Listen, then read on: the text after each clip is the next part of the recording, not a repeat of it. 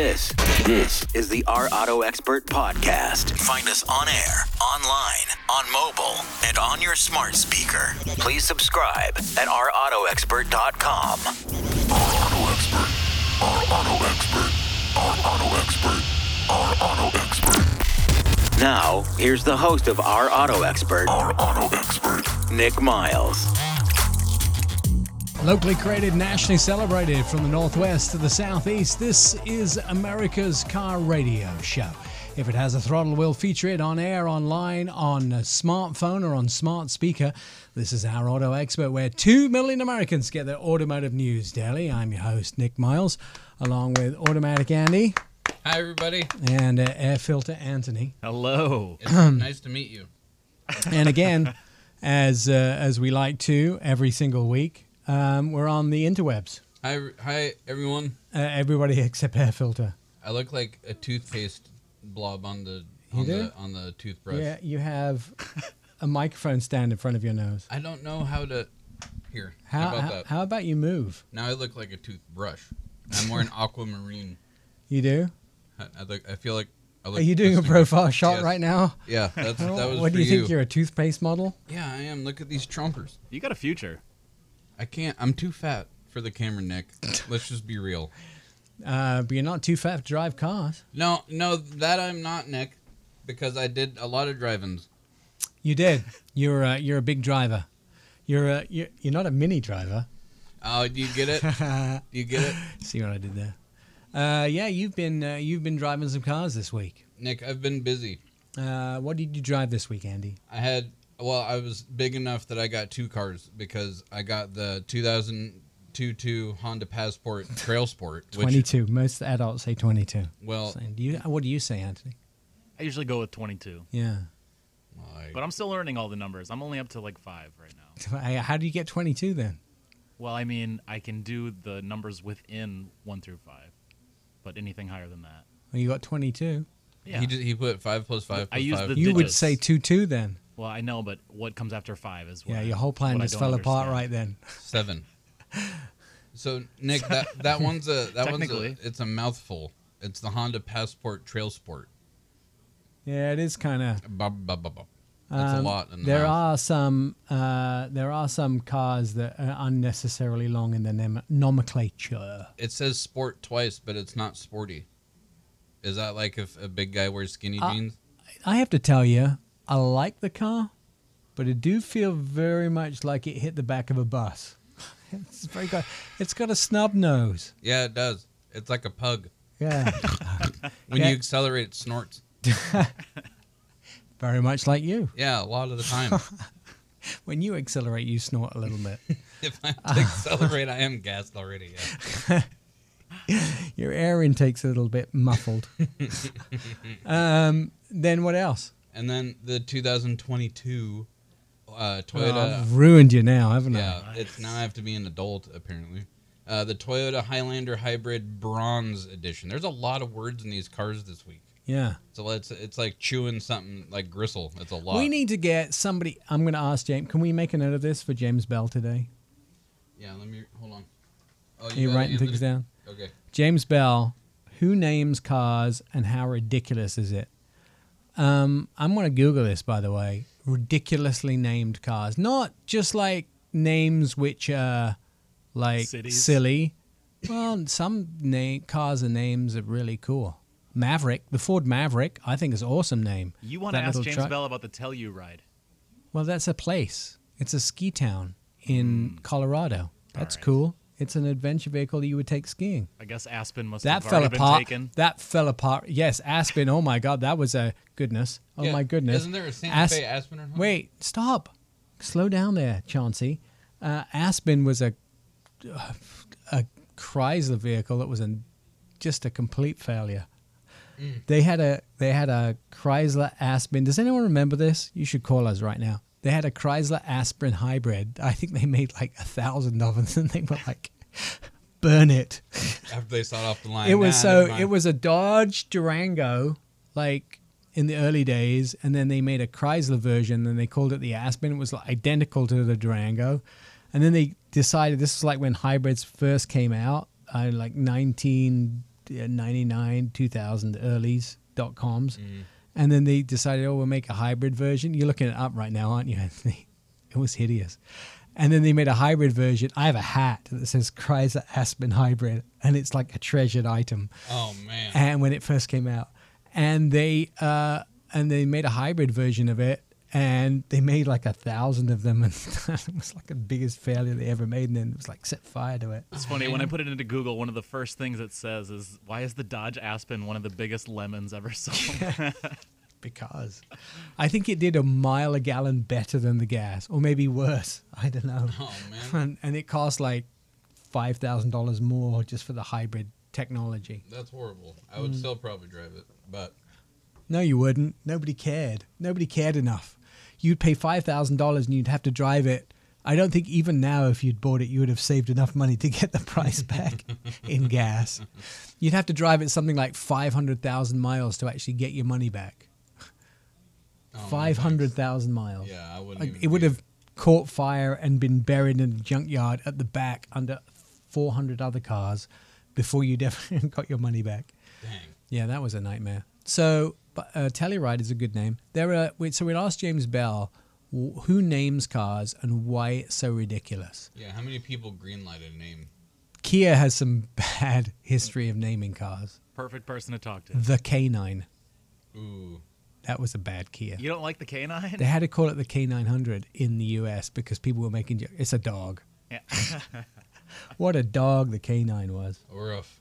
Yeah, that was a rough car. The Kia K9. Was that, did it... They was discontinued hybrid? it. Oh, No. okay. Yeah, it was like a big luxury boat. And it did great in Korea. It was basically what the Genesis became. The Genesis 90 Oh, has I like become that one. for Genesis. But it was the K900 in the US. And then it was the K9 in Korea. It was the K900 here. And the K9 in Korea. It looks nice.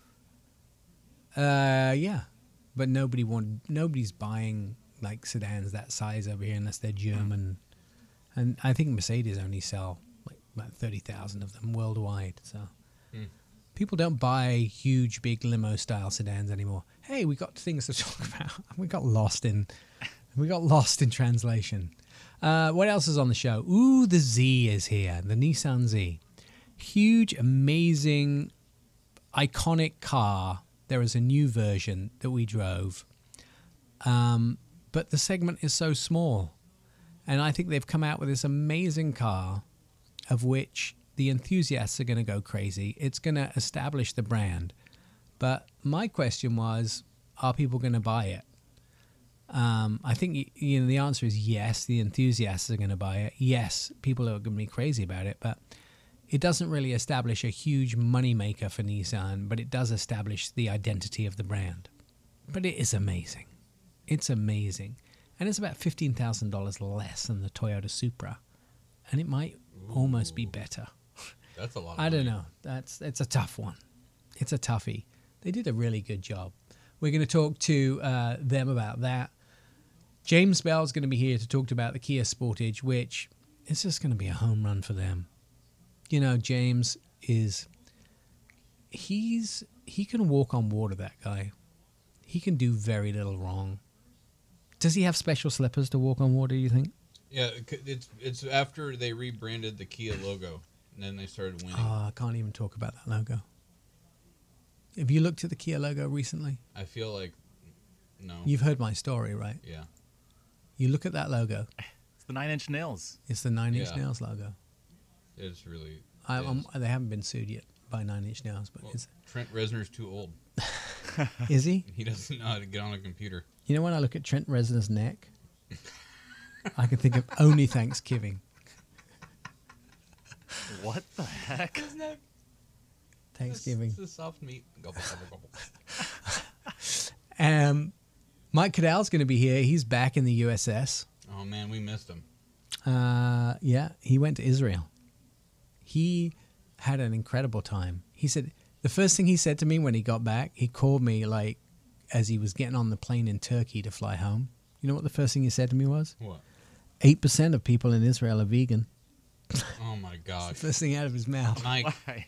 Because I'm vegan. It's like, is this inappropriate? But it's like, when you talk to somebody of color, you say, I got friends that color. no. If you're a person of color, you say, oh, I've got white friends when you're talking to a white guy. It's like 8% of people in Israel are vegan. So? Okay. I should go. That's incredible. He's so funny. And also he's been driving the EQS, which we get in a couple of weeks. Oh, this Mercedes. I have to. I got to stretch just to be able to ride in this thing. Could have cracked some bones. No, this thing is going to be worth it, man. Yeah, Mike's coming up, by the way. I want to say that a weak battery could leave you stranded. So don't take a chance. O'Reilly Auto Parts will test your battery for free of charge. If your battery needs to be replaced, their professional parts people can help you find the exact battery that fits your car and your budget. Make sure your vehicle is prepared for weather ahead by getting the battery tested for free at O'Reilly Auto Parts. And your battery could be tested too.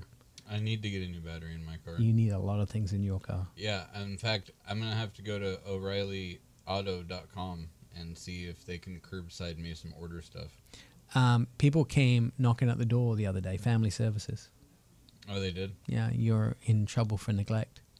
Yeah, the white lightning has been subdued. Is that what you call your car, the white lightning? Yeah. It's the moldy, neglected lightning right now. That's my single dad car. It's the white flickering, possibly could need a little more lightning bolts. All right, our auto expert will continue. You're listening to Our Auto Expert. Catch up with previous episodes of the show. Our website, ourautoexpert.com. You can hear all past shows, see automotive videos, and read insider car stories about your next ride. Our Auto Expert is where 2 million Americans get their automotive news daily. You'll find it all at ourautoexpert.com. He has been traveling the world and enjoying himself. He joins us on the phone now from his home in Nashville, Tennessee. Mike Cadell, who's the other half of Our Auto Expert. You have family visitors this weekend. I do. My mom's from Spinnymore, England. That's where her dad was born. Oh, Wait, really? Is that how, and is that how we're starting today? No, I want to start this way, guys. Aztec, potentially one of the worst names. Rendezvous. Hey, guys, let's meet up later today for a rendezvous. Are you ready for this? Pontiac, Andy, you ready? Pontiac 6000 LE. Like, what does the 6,000 mean? Like, is it the 6,001 built? And then, hey, we're going to make it cool. We're going to add an LE to the end of it, which stands for, like, liquid emission. Like, I don't know. Yeah. Hey, you guys ready for this? No, hold on. See, the problem is now that you guys are streaming and I can watch you, now I can see what you're saying before I go on air, right? So it's even better.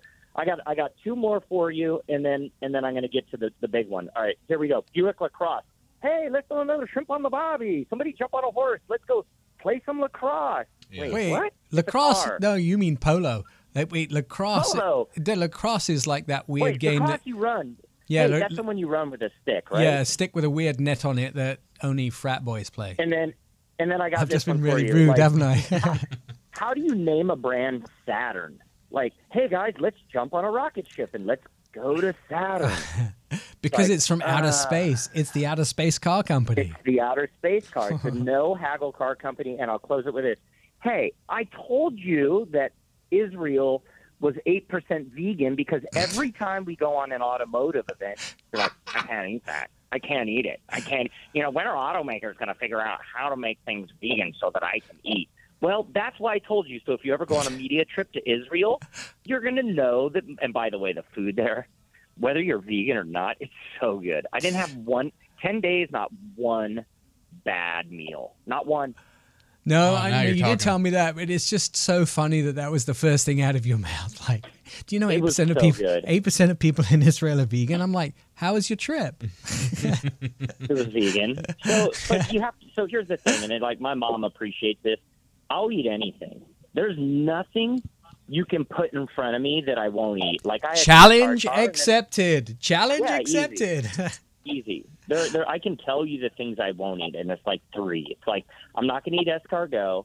I'm not going to eat fagua. And there was another one. Oh, I can't remember what it was, but man, yeah, sea urchin. I don't eat sea urchin. Yeah.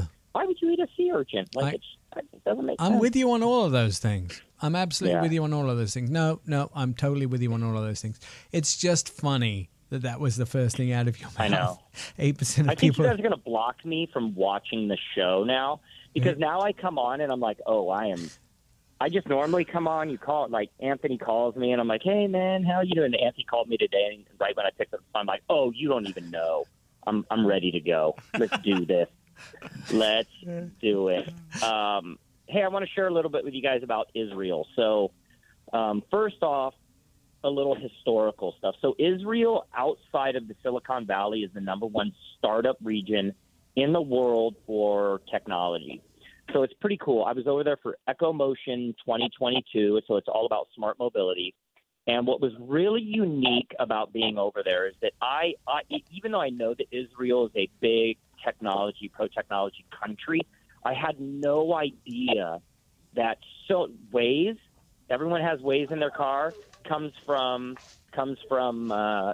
Israel. Wow. Mobileye, everyone knows the company Mobileye. It's a big Israel company. So much cool technology coming out of Israel.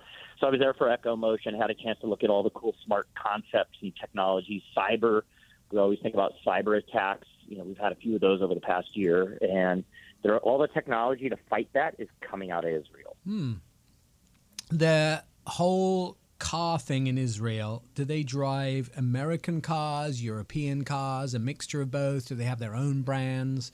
I'm kind of interested because I kind of figure it's sort of small, weird cars that brands we know, but we have never seen the models before. You're going to have James Bell on. I took a picture of it. It's called a Kia i20. Yeah. Like I thought the i series were all Infinity, like, you had an i30. But no, the Citroen, I saw an MG, and I was like, wait, hold on, MG? Like, that's like back from like the 60s and 70s. Nope, MG, Citroen. They're Chinese now, I think, yeah. Yeah, plenty of Renault. You saw Renault everywhere. So European then? Very European. I saw one Ram 2500, which was super cool. And at the hotel I was at, they had a Suburban LTV. So those are the two biggest vehicles I saw. I got to tell you guys, I'll go to Israel. It was incredibly pro-U.S., meaning everyone spoke English. They're very focused on modern forms of tech. I know saying pro-capitalism can be misconstrued, but it's a very free, open market. They're surrounded by Syria, Jordan. Beirut is 3.5 hours north. Israel's the size of New Jersey. Egypt is to the south. The West Bank, Gaza Strip. It's a country. So Jerusalem. I spent time in Jerusalem. Jerusalem. That if you break the name Jerusalem down, stands for peace, and it's the one place on the planet that's never had peace. Just mind-boggling, the history. But very cool experience, guys. I honestly, it's one of the countries I have never visited, but now listening to your stories, it's definitely moved up the list. There was a whole bunch of places I wanted to visit that now I will never visit, that are off the list just because of wars and terrorism and those type of things. But Israel is right up the top of my list right now. 18 years old. That's when you have to go into the military, men and women. Everyone goes into the military, 18 years. And that's if you're an Israeli citizen, right? Correct. Everyone in the country has to go into the military with the exception of if you are an Orthodox Jew. If you're an Orthodox Jew, then you are not required to go into the military. Right. I could listen to the whole Israel, the story of Israel and all this sort of stuff again and again and again. All right, we're going to talk about the EQS when we come back. Mike Cadell just getting back from his trip to Israel, and he has been driving. You've already driven the EQS? Yes, it's amazing. Yeah, I know. We're going to hear all about the EQS and what he thinks. Plus, we're going to have some thoughts about whether or not their mileage prediction is correct. That's coming up as Our Auto Expert continues.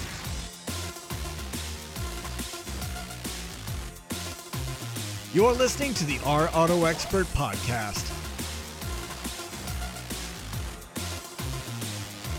Our Auto Expert radio show is on Facebook, Twitter, and Instagram. Start a conversation with us. Just ask us a car question. Direct messages at Our Auto Expert.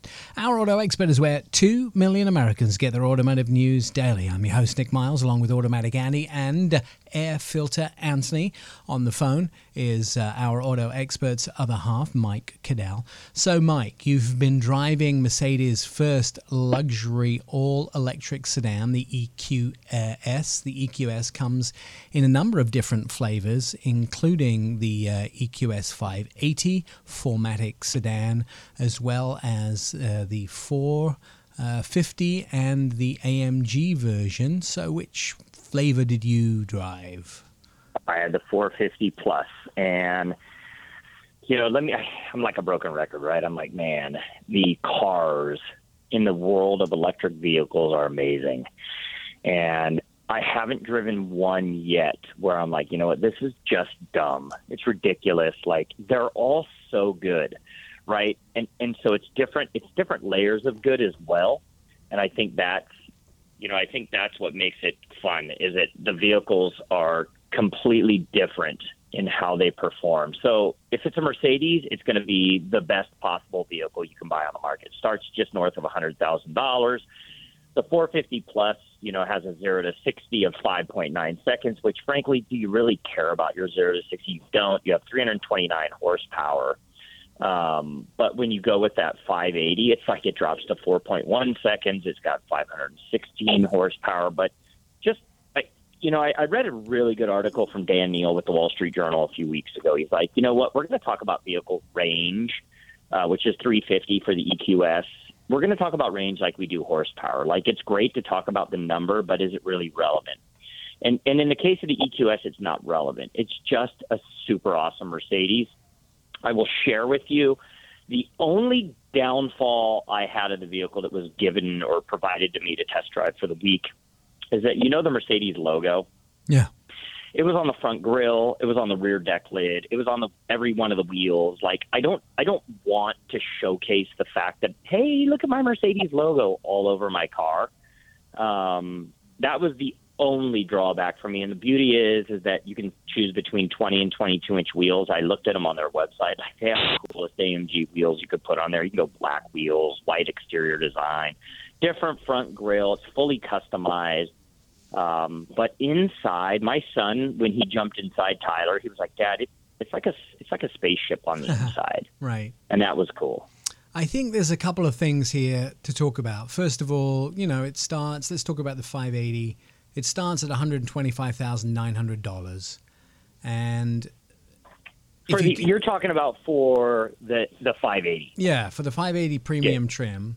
And then you go to the Pinnacle trim, then there's the Executive, then the Pinnacle. The Pinnacle trim is $131,050. That is less than $6,000 to go all the way to the top trim.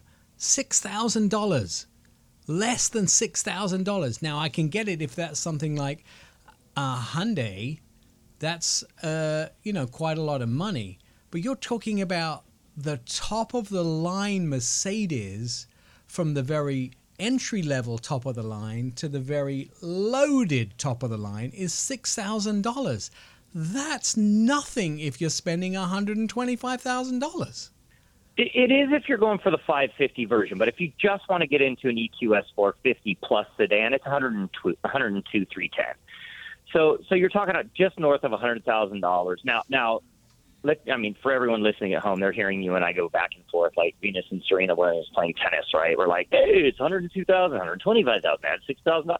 Like, that is a ton of money. Yeah, but I'm talking about the difference. I'm talking about the difference between the trim levels from one to the other, right? Yeah, I get it. But inside the 450, like, yeah, sure. Is there a difference between the 580 and the 450? Yeah, but the interiors are going to be relatively the same. It's what's happening under the electric powertrain, right? You're going from 329 to 516, 417 to 631 pounds-feet of torque. You're going from 5.9 second to 4.1 second.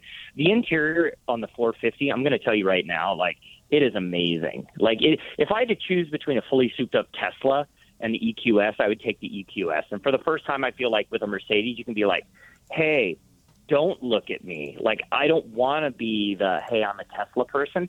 I just want to be a friggin' awesome Mercedes owner. And we loved it. We drove it from the time we got it to the time it left. My son and daughter, every day when I get up, I'm like, hey, what car do you guys want to go to school in? You want to go to school in Dad's Raptor or Mom's Bronco? No, we want to go to school in the EQS. Right. And that's a testament to the coolness of the car. Right. I guess what I was trying to say is the difference between the trim levels was so From minimal. 580 to the highest end. Yeah, $6,000. it was only $6,000, and that to me was what was crazy. I mean, it was just so crazy. There was very, very few, and it's just so limited. The other thing is the government lists this vehicle at 350 miles on a single charge. And that's because the EPA does calculations on the weight and the battery size and a bunch of other things. But the one thing the government doesn't take into account is the brake regeneration system. And Miriam Jouar and Kelly Blue Book and a bunch of organizations have done their own tests. And one of the things they've found is that is wrong. And I've done my tests too, and found out you can get over 100 miles more in range because Mercedes' brake regeneration system is so good that it doesn't calculate it in the EPA numbers, and you put so much power back into the battery, even if you drive it aggressively, that it recharges the battery so much that I was getting about 420 miles on a single charge after driving this vehicle for a day in California. So I'm the technology, so glad you brought that up, Nick. Right. You brought up the regen. So it's aggressive. Like when you put the car into drive from park, it doesn't move forward. And then like you hit the accelerator, because I was going to say gas, Andy, and it's not gas. But you hit the accelerator, and it's like it doesn't want to go. And you're like, wait, hold on, is the parking brake on? And then finally it goes. Anytime you take off your foot off the accelerator pedal, you can feel the regen, and that's an incredible way to recapture energy.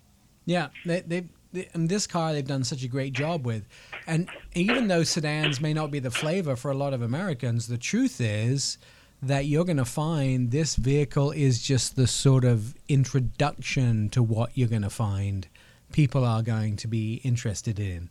You're going to find a lot of people going to start to see these vehicles in small SUVs, the EQB, which is coming, which is the small SUV. Right. And this is sort of, the trickle-down economics of the S-Class, which is Mercedes-Benz full-size luxury sedan. All of the technologies were always introduced with the S-Class end up trickling down into the rest of the brand. And that's what you're going to start to see coming out of this vehicle. And your kids were right. It's a spaceship, and you're going to see these spaceship elements arriving in all of these other vehicles over the next few years. Yeah, no doubt. Mercedes has done a great job with the EQS. We were pleasantly surprised at the exterior design, the interior luxury, the overall performance. And, if I had to take $100,000 and put it into a vehicle, it would potentially be that. Are your kids allowed to eat their French fries in the car? 100%. No doubt. Dude. Yeah, that's the best way to flex a $100,000 Mercedes. Like, I'm going to have a ham sandwich in it just because I can. Heck yeah. I mean, come on, because I won't be able to afford anything else. This is one of the things that you just love to do is sit people in the car, and when they're not expecting it, just put it in the Sport Plus and just, Smart mode, and then just jam your foot on the accelerator and watch the faces of your passengers. Yes, it's so fast. Yeah, electric cars are just so fast. And it's like, I mean, I keep going back to it, and I feel like I said at the beginning, I'll close with the way I started. Like, I feel like a broken record. Like, stop talking about all the greenness of these, because they're not green. They're freaking made out of metal. They've got incredible technology, and you know what? They're fast and they're fun. Do you still have it, or did it go home already? It went home. It went home. Right now, I have an Infiniti QX60. Did you? My wife That's a loves great it. car, She's but like- did you wave to the Mercedes as it left? I would have. We cried. Yeah. Did you have it But while you know what? The Infiniti QX60. So my wife owned one, and to this date, it's still her favorite car. Really? She loves the QX60. Did you have the EQS while your parents were at your house? I did not. They get the Infiniti. That's a shame because I would have loved to have seen your dad's face as you jammed the accelerator on and watched his Yeah, cheeks he pinned would have back been to like, his "Wait, ears. what?" Yeah. Yeah, that's nothing I like more than I've done that to my mom before. Have her sit in the passenger seat and jam my foot on the accelerator and watch her go. Nicky. Yeah. Stop Stop it. Were our parents, were they old enough that they had to crank their cars? Not Oh, mine. no. Maybe yours. Not mine. Maybe Nick. Is that how, like, have we made big strides since then? Was that a long time ago? I feel like, when you had to get out and twist it so it went. Yeah, crank it. I think everyone knows what they mean. One of my teachers at school was so drunk coming home from the pub when you could do those sort of things. He lived in Wales. He cranked his car and broke both his wrists and still drove home. Well, because you're driving on cobblestones, it's different. Yeah, cobblestones. So That was it, exactly. I feel like, because what I mean by that is like having our parents hand crank a car into a car that, like the EQS, the huge vast difference in that I would think be we get it, mind-blowing. Andrew. And by the way, we're not that old. Well, we aren't. No, they're not that old, Andy. Come on. I don't know. The cranking part seemed like it. Do you remember living in caves with a big batten that used to Caves you have with to- a ham sandwich. Yeah, with a Yeah. ham sandwich. Yeah, pre antibiotics. Do you remember inventing the wheel, Andy? Yeah, I was there. Mike Goodell lives in Nashville. He's the other half of Our Auto Expert. You can see his videos online at OurAutoExpert.com. We will be back with surprises from Automatic Andy coming up. You're listening to Our Auto Expert. Actually, it's Automatic Andy instead of Nick Miles because I get to do this one today. And with me is over 12,000 people who have downloaded Our Auto Expert, and many more stream us. Join the happy listeners via iHeartRadio, the Pandora app, Apple Podcasts, Spotify, and OurAutoExpert.com. Hours of endless fun awaits you. I am Nick Miles. Yeah, I'll be Nick Miles. And this is our Auto Expert radio show. 2 million Americans get their automotive news daily from Our Auto Expert, Nick Miles, Mike Cottle, and me, Automatic Andy. And then Air Filter Anthony. And then there's a couple other guys on the team, a guy named Javier, and then a guy named what's his name? Tyler Perry. Tyler Perry we have on our show. So today I have my top 5. It's about cars that I like. I got to drive this week the 2022 Toyota Highlander, the Hybrid Bronze Edition. And I really like the car, although I'm really confused on its purpose in life. The trim package is available only on the XLE Hybrid and starts at $45,295. I will, however, take an attempt from Toyota to spruce up the Highlander brand and series. It does include a fair number of tweaks inside and out that live up to the name at the very least. There's a whole lot of bronze stuff. So on the outside, when I first got to the car and I looked at it, I said, "Oh, that's a Highlander," but instead of metal and gold, there's bronze, and I'm into it. There's not much different from the Highlander, but it does have available 20-inch bronze-colored alloy wheels, which I thought at first the car was just dirty, but no, that's a big bronze shield like Captain America, who was feeling a little extra. The LED lights are very LED-y. They're very bright. And there's a hands-free power liftgate. And this was the first car that I was able to get it to work. Previously on Our Auto Expert, I would always look like the weird kid in school that would just bring like 16 individual cheese slices and a Capri Sun to lunch. And I would also kick the air during recess. But now I have a purpose and I figured it out, and I'm able to get the back gate open with just my foot.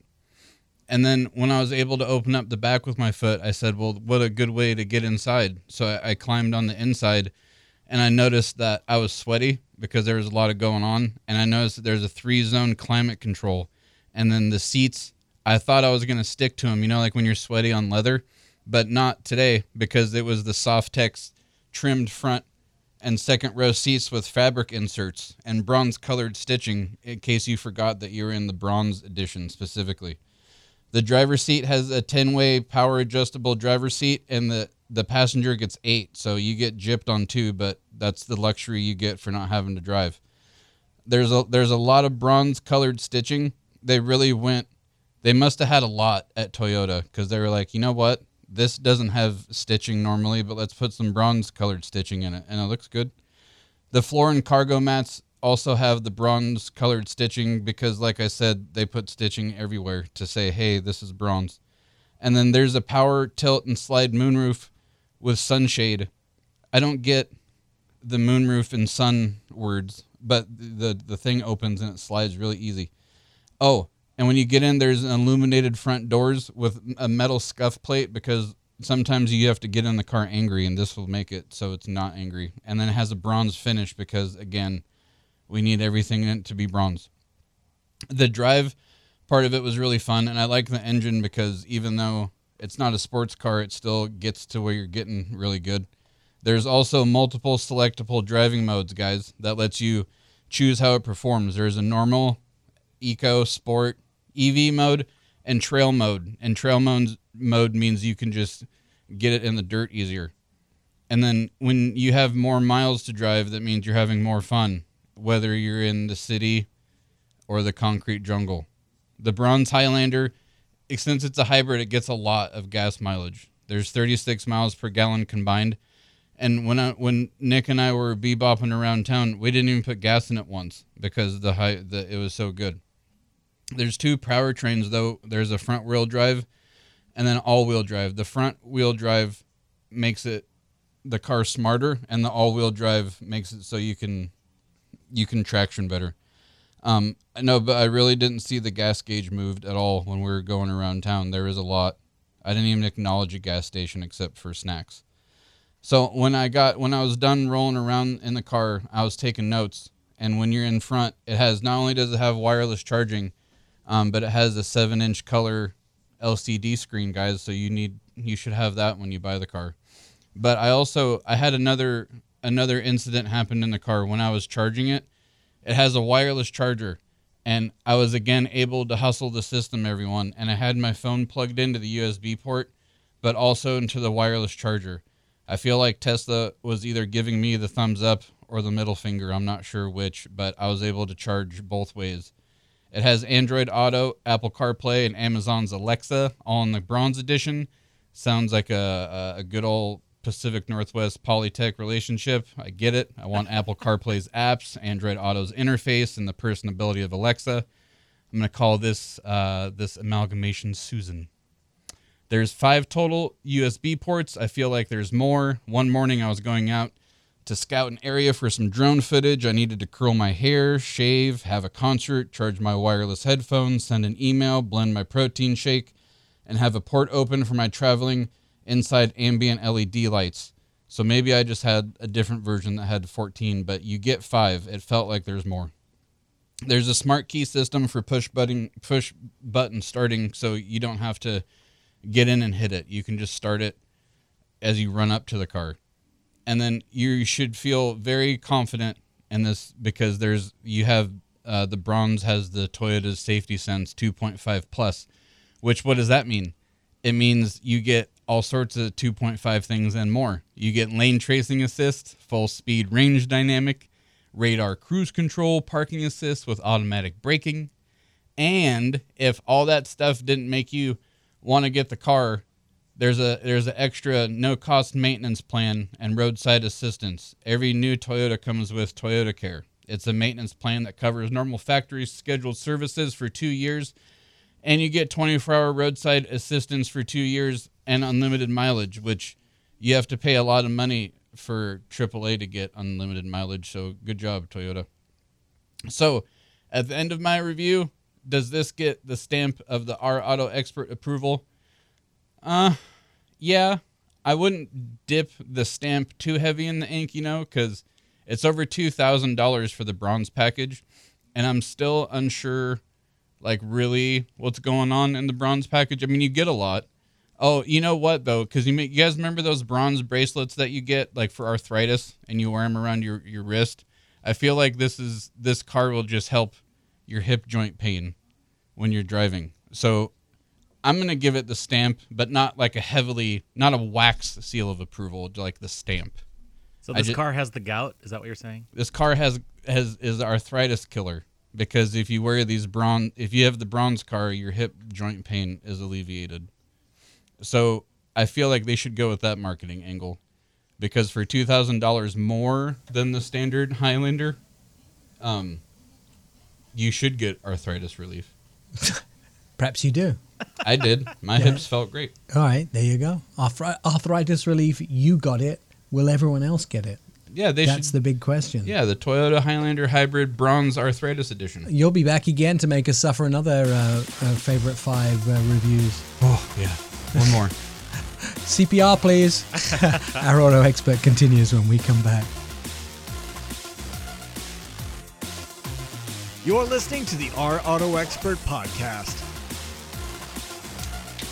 Locally created, nationally celebrated, from the northwest to the southeast, this is the World's Car Radio Show. If it has a throttle, we'll feature it on air, online, on smartphone or on smart speaker. This is Our Auto Expert, where 2 million Americans get their automotive news daily.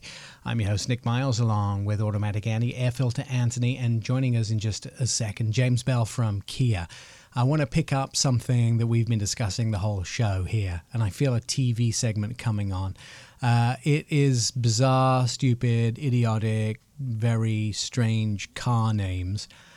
I need you guys just to hang on. You can pot James up, but James, I need you to hang on a second. I'm going to read through a list I've gathered of some of the silliest car names ever, but you guys need to control yourself and not interrupt me until I get to the end. Then allow hilarity to ensue. And these are real car names. I haven't made these up. And there are many different victims here, both on the receiving and the generating end. So here we go. And they're real. The Nissan Friend Me. The Mazda Bongo Friendy. The Daihatsu Naked. The Mitsubishi Charisma. The Hyundai Target. The Gaylord Gladiator. Oh, come on. The Dodge Dart Swinger. The Vauxhall Adam. The Studebaker Dictator. The AMC Kremlin. I think Andy got one of those. The Great Wall Wingler. I can't. The Mazda. I can't even get it out. I can't even get it out. The Mazda Dump. The Ford Probe. What? The Mitsubishi Lettuce. All right, I'm going to stop now because they get even more bizarre. The lettuce? James, I'm sure you've got probably a list that's even sillier than that, don't you? Well, I was listening closely. I was glad you mentioned no Kias in that list. No. I mean, there are. So there's things like the Honker. Yeah. The Chevy there's just such a crazy list. Well, it's a hard thing to do because names that resonate in, certain markets just might have completely different connotations or go a different way. Like, I had never heard of Studebaker Dictator. Now, number one, that's just fun to say. My mouth likes saying those two words side by side. But okay, so you think dictator, that sounds, confident, strong, No, it doesn't do that. It goes a different place. Right. So, yeah, it's a tough thing to do. Yeah, who would thought that the idea was great to call something a honker? Yeah, I'm on the fence on that. Yeah, that's equally for me. It's got a honking horn, Nick. Come on. Yeah. It's being very honest. What are you driving? The 2022 Honker? There's some cars going back. Even things like the Chevrolet Celebrity. That's not that old. That's like no, that's right. 70s. Yeah, 70s, Yeah. 80s. So there are, I mean, yeah, there's also some things you can't say, like, Spanish. I mean, even I still remember the Kia K9. It was a 900 over here, right? But yeah, there's a backstory on that. I probably shouldn't share. But yeah, yeah. So how does this happen? I mean, I know that things are not allowed to be called things in certain countries. I mean, who ever thought that the Gaylord Gladiator was a good name? Yeah, how many people said, "Oh, this is a good idea"? Like 3 or 4, right? well, let me share a little insight, everybody. There's a element of being inside a car company where you realize quickly that if it wasn't for the humans, it'd probably work a lot better. And somebody along the way said,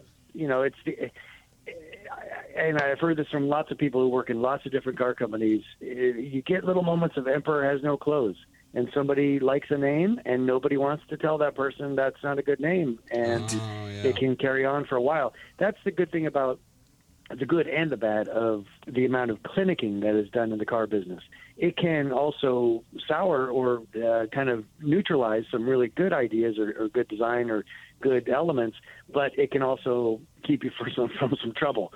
So it's tough. I mean, making a car is, mechanically difficult and culturally difficult, and that's why when something works, it feels good. The internet's probably helped a lot, though, because now you can plug something into the internet, and it should pop up pretty quickly if it's okay. That's not going to work.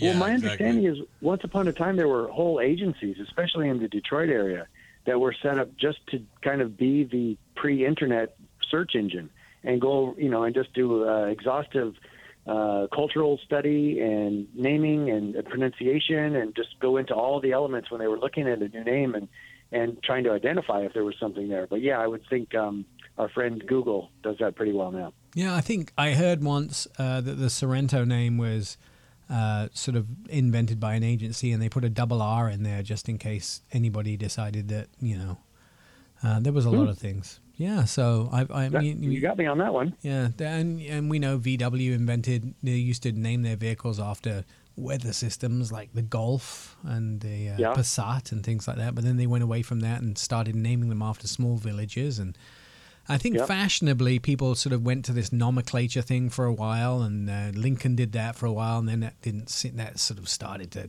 be silly. Yeah, just on the Kia side, I'll say that the Stinger was connected to a concept car that was shown probably 10 years ago, if not more, called the GT4 Stinger.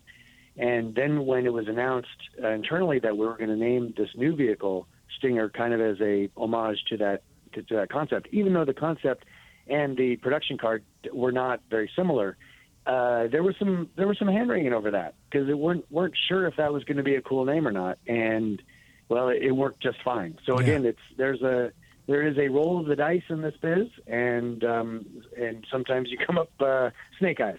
Yeah. No, I mean, and things change too. Cultures change, fashions change, and those sort of things change. And it's interesting because we could jump right into you are a VW bus fan, and you recently went with your VW bus on an excursion event in at Huntington Beach, and the new one is called the Buzz, but I'm wondering if that will be old soon. Well, I will say this, that I was disappointed to see that Volkswagen won't have that vehicle in the U.S. till 2024, because I have such a vision of having a red and white 1966 right next to a 2023 ID Buzz, but it won't happen too soon. But yeah, I know that's an interesting play on the thing. But what's kind of catches you about Volkswagen, though, is that a lot of the vehicles that we are excited about in the U.S. are not necessarily internationally they're not as excited. Right. Like the story on the return of the Beetle, they just did not understand that in Germany or around Europe, because the old Beetle represented something very, very different. Right. And the bus is kind of similar in that way. It's seen as more, like we might look at a Chevy van. It's like, okay, fine, nothing exciting, but it captures such romance and excitement and nostalgia in our culture. So it's It's always fun. It was That's that why I love this business. freedom of California and the beach and escaping and anti-establishment and running away and long hair and loose shirts and living off of the grid. Was a whole cultural thing, surfing and all those type of things. All right, let's get to what we were really here to talk about, the new Surrender, because we're going to vastly run out of time here. What am I talking about? You have a new vehicle that is amazing, and you have really hit it out of the park again, haven't you? It feels that way. The new Sportage. We were happy to have you out at our event down in Palm Springs a month or so ago, and get a little dirty with them. It's you talk about names. The Sportage is the longest running nameplate for Kia in the U.S. It was one of the first vehicles introduced in 1994, I believe it was. The first sales happened 93 actually, and so this is now the 5th generation of Sportage in the U.S., but it's really matured. It's become more of a design kind of spirit, which is very tightly aligns to a lot of things that Kia does now. And but I think probably most importantly, and you would know this from driving it, that fantastic N3 platform that we're able to use now underneath many of our vehicles, the Sorento, the K5. This platform is just so solid and so athletic. Not like a sports car, don't get me wrong. I'm not trying to say it's driving a Porsche or something like that, but it just feels very athletically coordinated. It just does what you want it to do, and that really delivers a lot of kind of comfort for people. And now we've taken the Sportage and increased the size of it. It's now rides on a longer wheelbase, so it kind of stretches past that kind of tweener space where it used to fit into the lineup of crossovers across the country. And we've done a hybrid version, which is off to a screaming start. It's really, in many ways, the replacement of the old V6 version. That's the fun one. Yeah. Because it has that great electric torque and then gives, high 30s in fuel efficiency. So it really has evolved quite nicely from its humble beginnings to now what we see here in this 5th generation. I enjoyed this vehicle so much, I can't even tell you. And I think the most impressive thing, which gets lost up front about this, the first vehicle to do both the Paris-Dakar and the Baja 1000, which I think is probably one of the most impressive things. And we spent so much time gabbing up front. If you can hang on a second, James, we're going to take a quick commercial break, and I want to talk more about this vehicle because it needs a whole segment to itself. So stand by. We're going to come back in just a moment. You're listening to Our Auto Expert.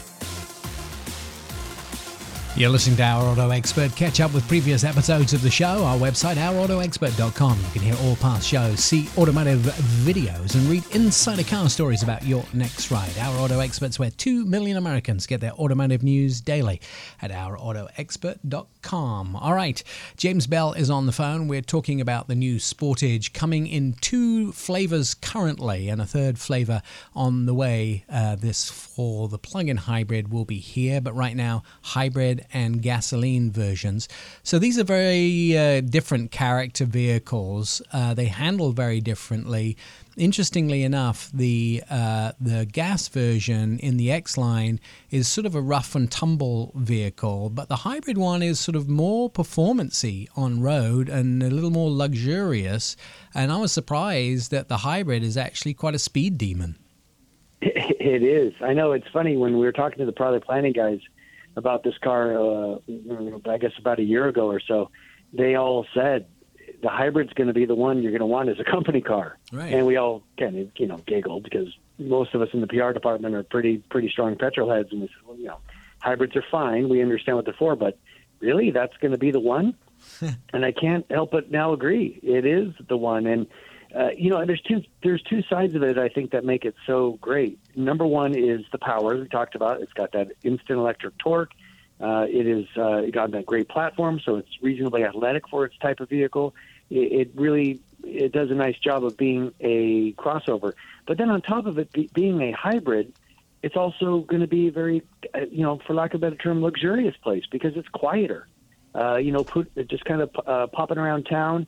It's going to be running on electric quite a bit. So I always like to remind people that the definition of automotive luxury is often silence and quietness and kind of comfort and quiet refinement, personified by Rolls-Royce of old. And that is something you get with a hybrid vehicle. So, you get the best of all worlds. You get this really interesting design. You get this fantastic platform that's athletic and very coordinated. And then you get this great fuel efficiency and this quiet place to be. So it makes it a pretty compelling proposition if you're looking at one of the larger 5-passenger crossovers, which we know a lot of Americans are doing so these days. I think when you initially look at it on paper, the Sportage looks like another vehicle in the best-selling segment. It looks like, a very crowded segment. But then when you start to plow down, there's just a lot there that's a little bit more. And there's a little bit more. And it starts to sort of push its way to the top. And then you start to say, well, the styling's a little bit more aggressive here. And there's a plug-in hybrid. And it has this. And it has that. And you sort of didn't go and say, all right, we got to just muscle our way out and kick everybody else to the curb. You said, if we can just push our way above a little bit higher than everybody else, we can start to win. And I think that's what you did. You just sort of shaved a little bit off here and shaved a little bit off there, where you could put yourself ahead of the competition. And that was a very clever strategy. Wow. Nick, you've got a guy who always has too much to say, speechless. That was perfect. No, you're absolutely right. And you made a quick reference to the normally aspirated version, the more kind of rough and tumble off-road version. The Sportage is the place that we are also debuting a new line of, which will become future vehicles for us, which we call X Pro. Now you're riding on proper BF Goodrich off-road tires, a slightly higher ride height, a little stiffer suspension, that off-road look that a lot of people enjoy, but then back it up with the off-road chops too. Now, don't get me wrong. This is no Ford Bronco or Jeep Wrangler ready to tackle Moab. It's not that level, but that's not what people look to this vehicle for either. They look to it for having that spirit, that go-anywhere attitude, and this will take you, as you know from our drive in Palm Springs, it'll do some pretty heroic stuff, but it will do so in a way that's, as you said, just a notch above everybody else. And so we're feeling pretty good about the new Sportage, and it's only been on sale. I think this month will be its second full month, and already tearing it up. So we're feeling pretty good about it. And here's the thing about it too, like most Americans, when it comes to things like the Bronco, they may have 200,000 on reservation. Most Americans don't have their Bronco yet, but they aren't going to do what we know Bronco can do. Most Americans buy a Wrangler. They don't do Lion's Back in Wrangler. Right. And they just want to know they can, but they don't do it. And everybody wants to know that their Kia can do what we did in the desert outside Palm Springs, but they honestly aren't going to do it. And when it snows 2.5 feet outside their house, they probably aren't going to work. They're going to stay home. You're right. But they just want to know if mom calls and says, hey, dad's taking a fall in the shower, I need you over. They know they can leave the house if they have to. So It's that I can do it if I have to. And I know I can do it, but I won't do it unless I absolutely have to. And that's where our heads are. But it's the same thing is, if you have to mount a curb in the shopping center, you can do it, but you don't want to. And that's where our heads are with these vehicles. And you just give us a little bit more. And I think that was very clever. And it's just a little bit more styling, and it's a little bit more fuel economy, and a little bit more space, and a little bit more luxury. And that was very clever. Now, I want that plug-in hybrid. When's that coming? Me too. I believe start of sales on that is August, if memory serves. Yeah, so definitely before the fall and before winter. And yeah, that's going to be the best of all worlds. And we're seeing with the success of the EV6 and of many new EVs coming in, and we celebrate. If EVs become popular amongst many brands, then the tide rises for all, and it's time to get into that space. We're just fortunate at Kia that we have a fantastic EV going into this space where that market is growing. But what we're also seeing is that the idea of a plug-in hybrid, which you and I have been talking about for years, Nick, this kind of a bridge type product to potentially what EVs could be, it's hitting its mark now. Right. I think most people a couple years ago said, okay, a plug-in hybrid, it gives me 30 plus miles of range electrically. Why bother? Well, I'll just get the hybrid or normal. Right. But now people are considering going full EV. Right. But maybe for some reason they're a little reticent. They're thinking that my next car, and the plug-in hybrid fills that bill perfectly. And so we're really excited by the plug-in hybrid of the Sportage. And the full electric is coming when? Full electric of what? Of the Sportage. Oh, don't get me in trouble now. Okay. Nearly. Oh, I was so close. I could almost smell it. Could almost smell it. There was a pause right there, and I thought for a second I got you. James Bell. Hey, Nick, and we're such good friends. I thought you wouldn't play this game with me, but I love it. Thank you. I'm a journalist, dude. I'm always there. James Bell, good friend. I'm still a journalist. Thank you, sir. The Kia Sportage on sale now. We'll be back.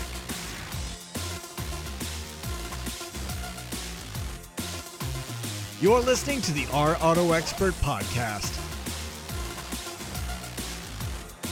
This is Our Auto Expert. Our Auto Expert radio shows on Facebook, Twitter, and Instagram. You can start a conversation with us. Ask us a car question. Just direct messages at Our Auto Expert. Our Auto Expert is where 2 million Americans get their automotive news daily. Streaming right now live on Twitter and on the Facebooks and on LinkedIn. You can see our ugly mugs there. What isn't ugly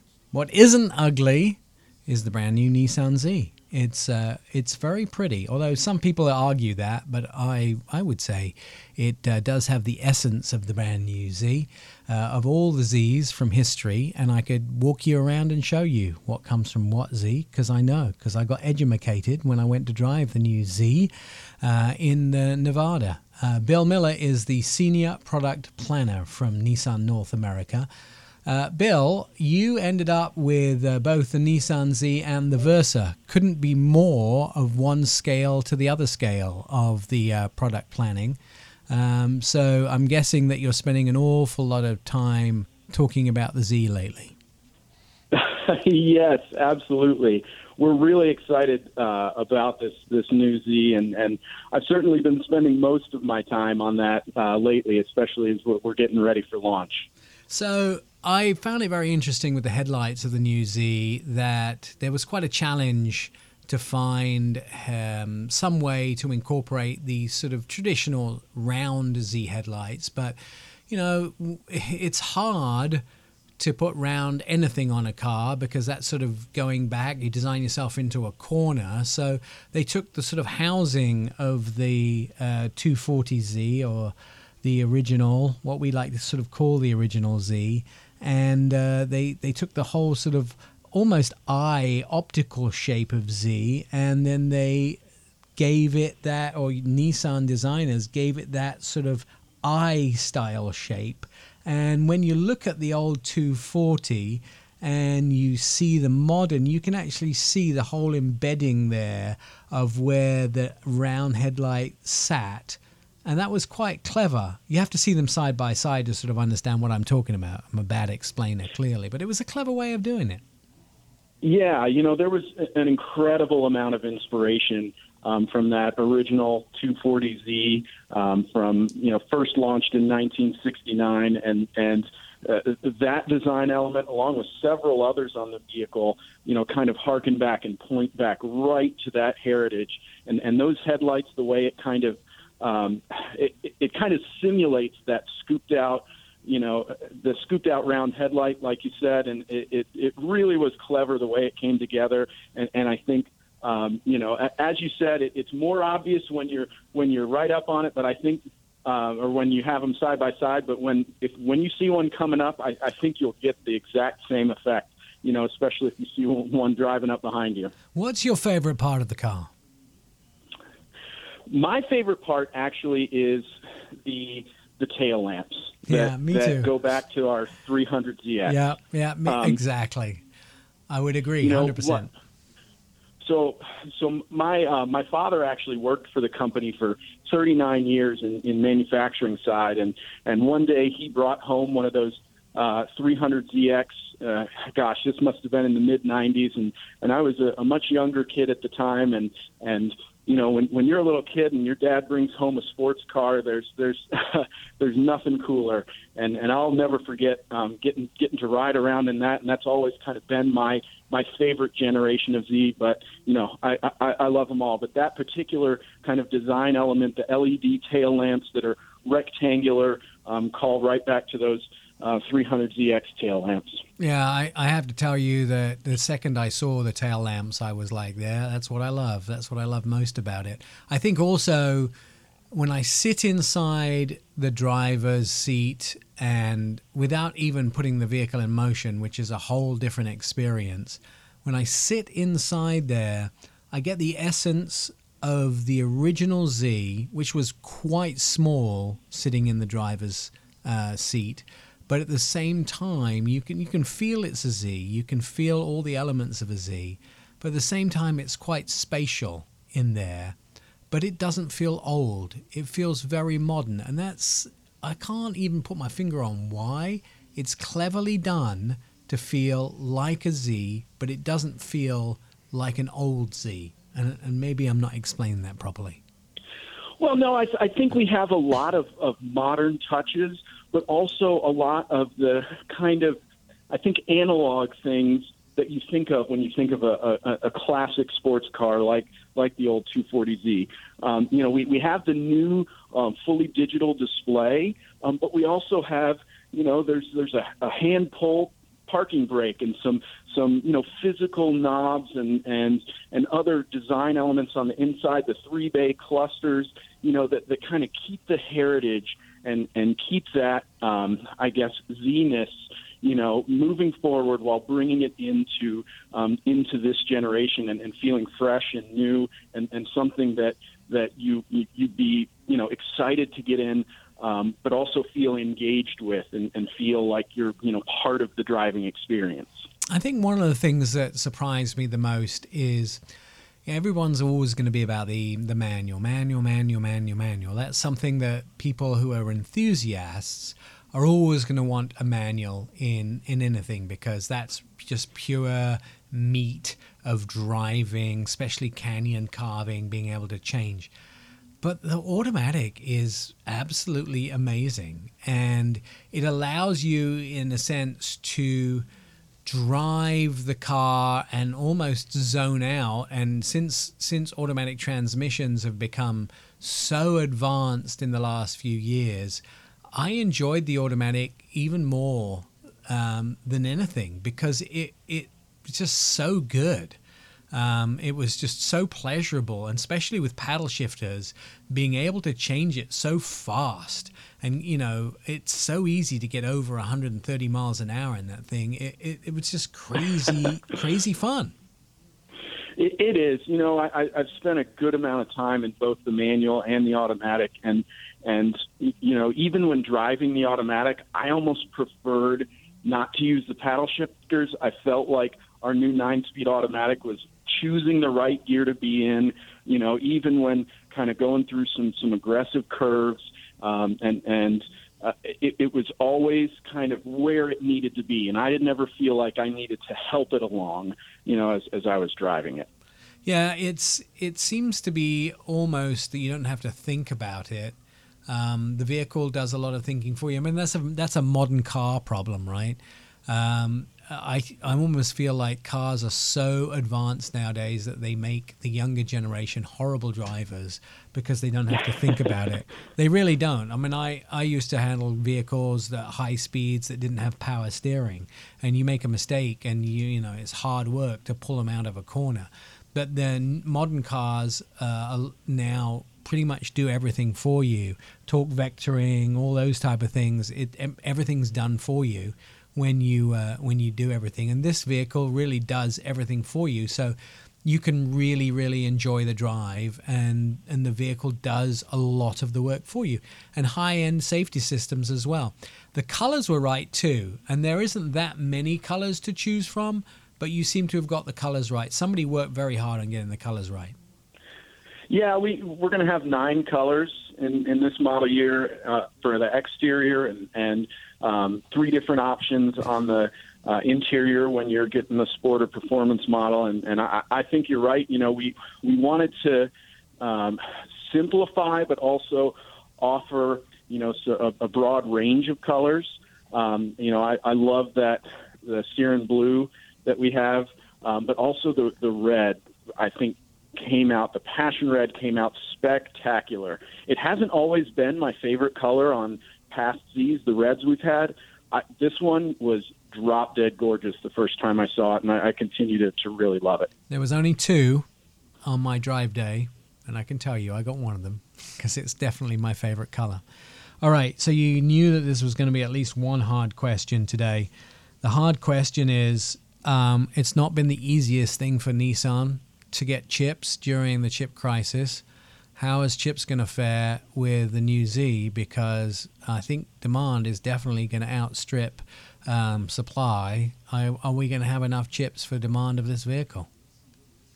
You know, we're working through our challenges like all of the other OEMs, and as you said, we've had just an unbelievable amount of hand raisers and people asking for this vehicle. The excitement around it has made it obvious that we've got a winner. And you know, the chip crisis is, you know, has made us push back our launch a little bit, but we wanted to make sure that we had enough supply to get to our customers and really do a good kind of widespread launch to make sure that we get a lot of these out on the road. Because I think once people start seeing them and once people start driving them, especially, we're going to have even more demand than we have right now. But you know, I think we're working through it and making sure that we're getting enough supply to meet that incredible demand. Well, I think there's a lot of people out there hoping that the supply is there and that they will be arriving soon. We can look forward when to the first ones being delivered?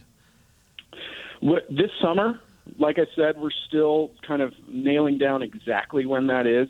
But the summertime is going to be when you'll see them on the road. So once we have kind of a more firm date on exactly when we're launching, we'll communicate that out to you and everyone else as well. All right.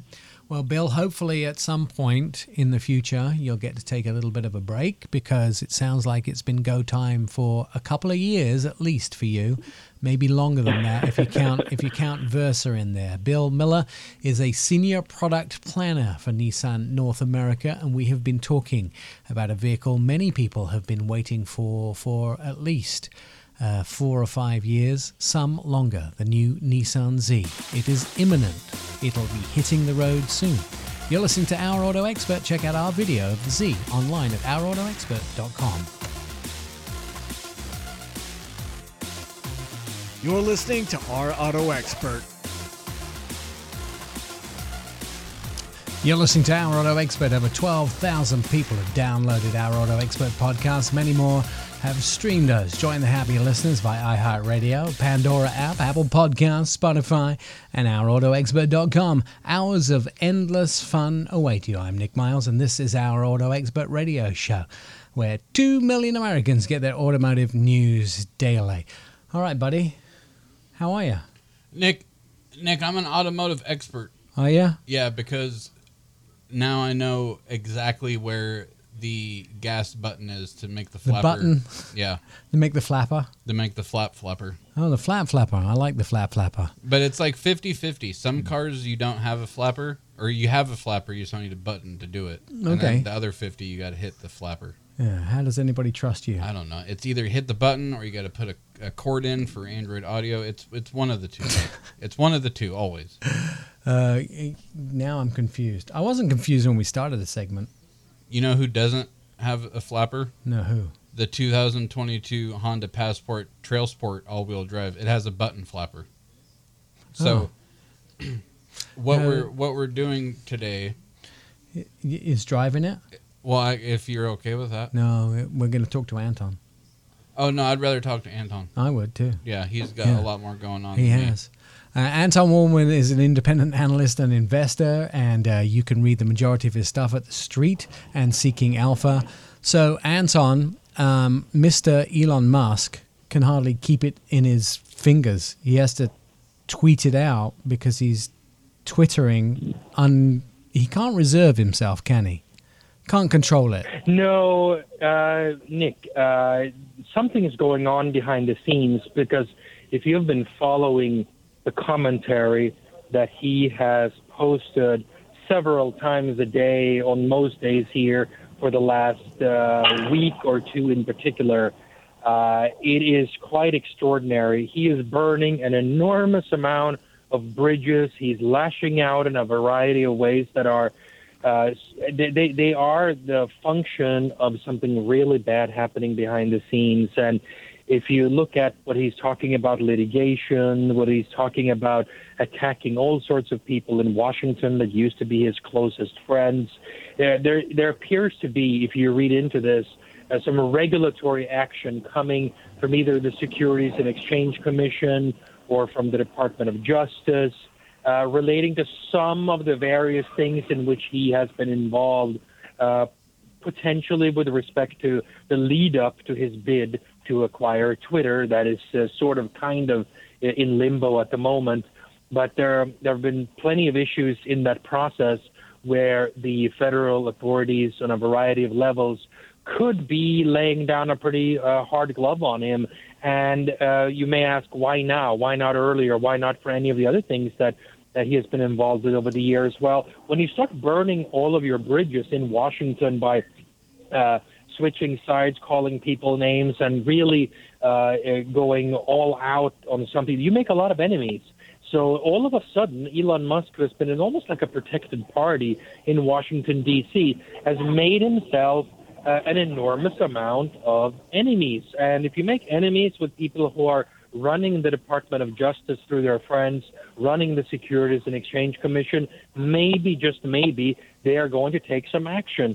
And if they have told him behind the scenes that they are really going after him on a few areas and are requesting documents on a number of fronts, maybe this is why he's lashing out. So I would not be surprised that if he does not back down, make amends, stop trying to buy Twitter, whatever combination of things that he has to do, I would not be surprised if you end up seeing some action from three-letter agencies in Washington, D.C. that will make life very difficult for him, perhaps. Yeah, some of his texts are almost bridging on the maybe I'm going to get sanctioned for inappropriate language. Well, it's far more serious than that. These are securities issues with respect to how you do disclose materials when you're trying to buy a company and so forth. They may seem like technicalities to the layperson, but people go to jail in many cases for many, many years for violating these things. And the SEC has had a history of going after people for remember Martha Stewart?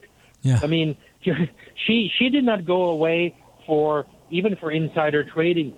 She went away for, I forget how long time she served, maybe it wasn't even a full year, but she went away from lying in an interview with the FBI about her contacts with one of the people who in turn had some information to this effect. So she didn't even, go to jail for trading inappropriately. She went to jail for just lying about the precise circumstances. If they want to put you away, they can put you away. They can put you away for years for spitting on the sidewalk. Yeah. I mean, that's how hard they can be. So I suspect that there's something of this nature that's brewing in the background, and he is bracing for impact, basically, and he's hoping that he's going to do a variety of things that is going to make this seem like a political persecution. He's saying, oh, my God, I just became a Republican, and these people are going after me, and Hillary, and the whole thing. I mean, for heaven's sake, he's really, really reaching out to try to make new friends in Washington that will all join him in a chorus if he should get the heavy hand laid on his shoulder here.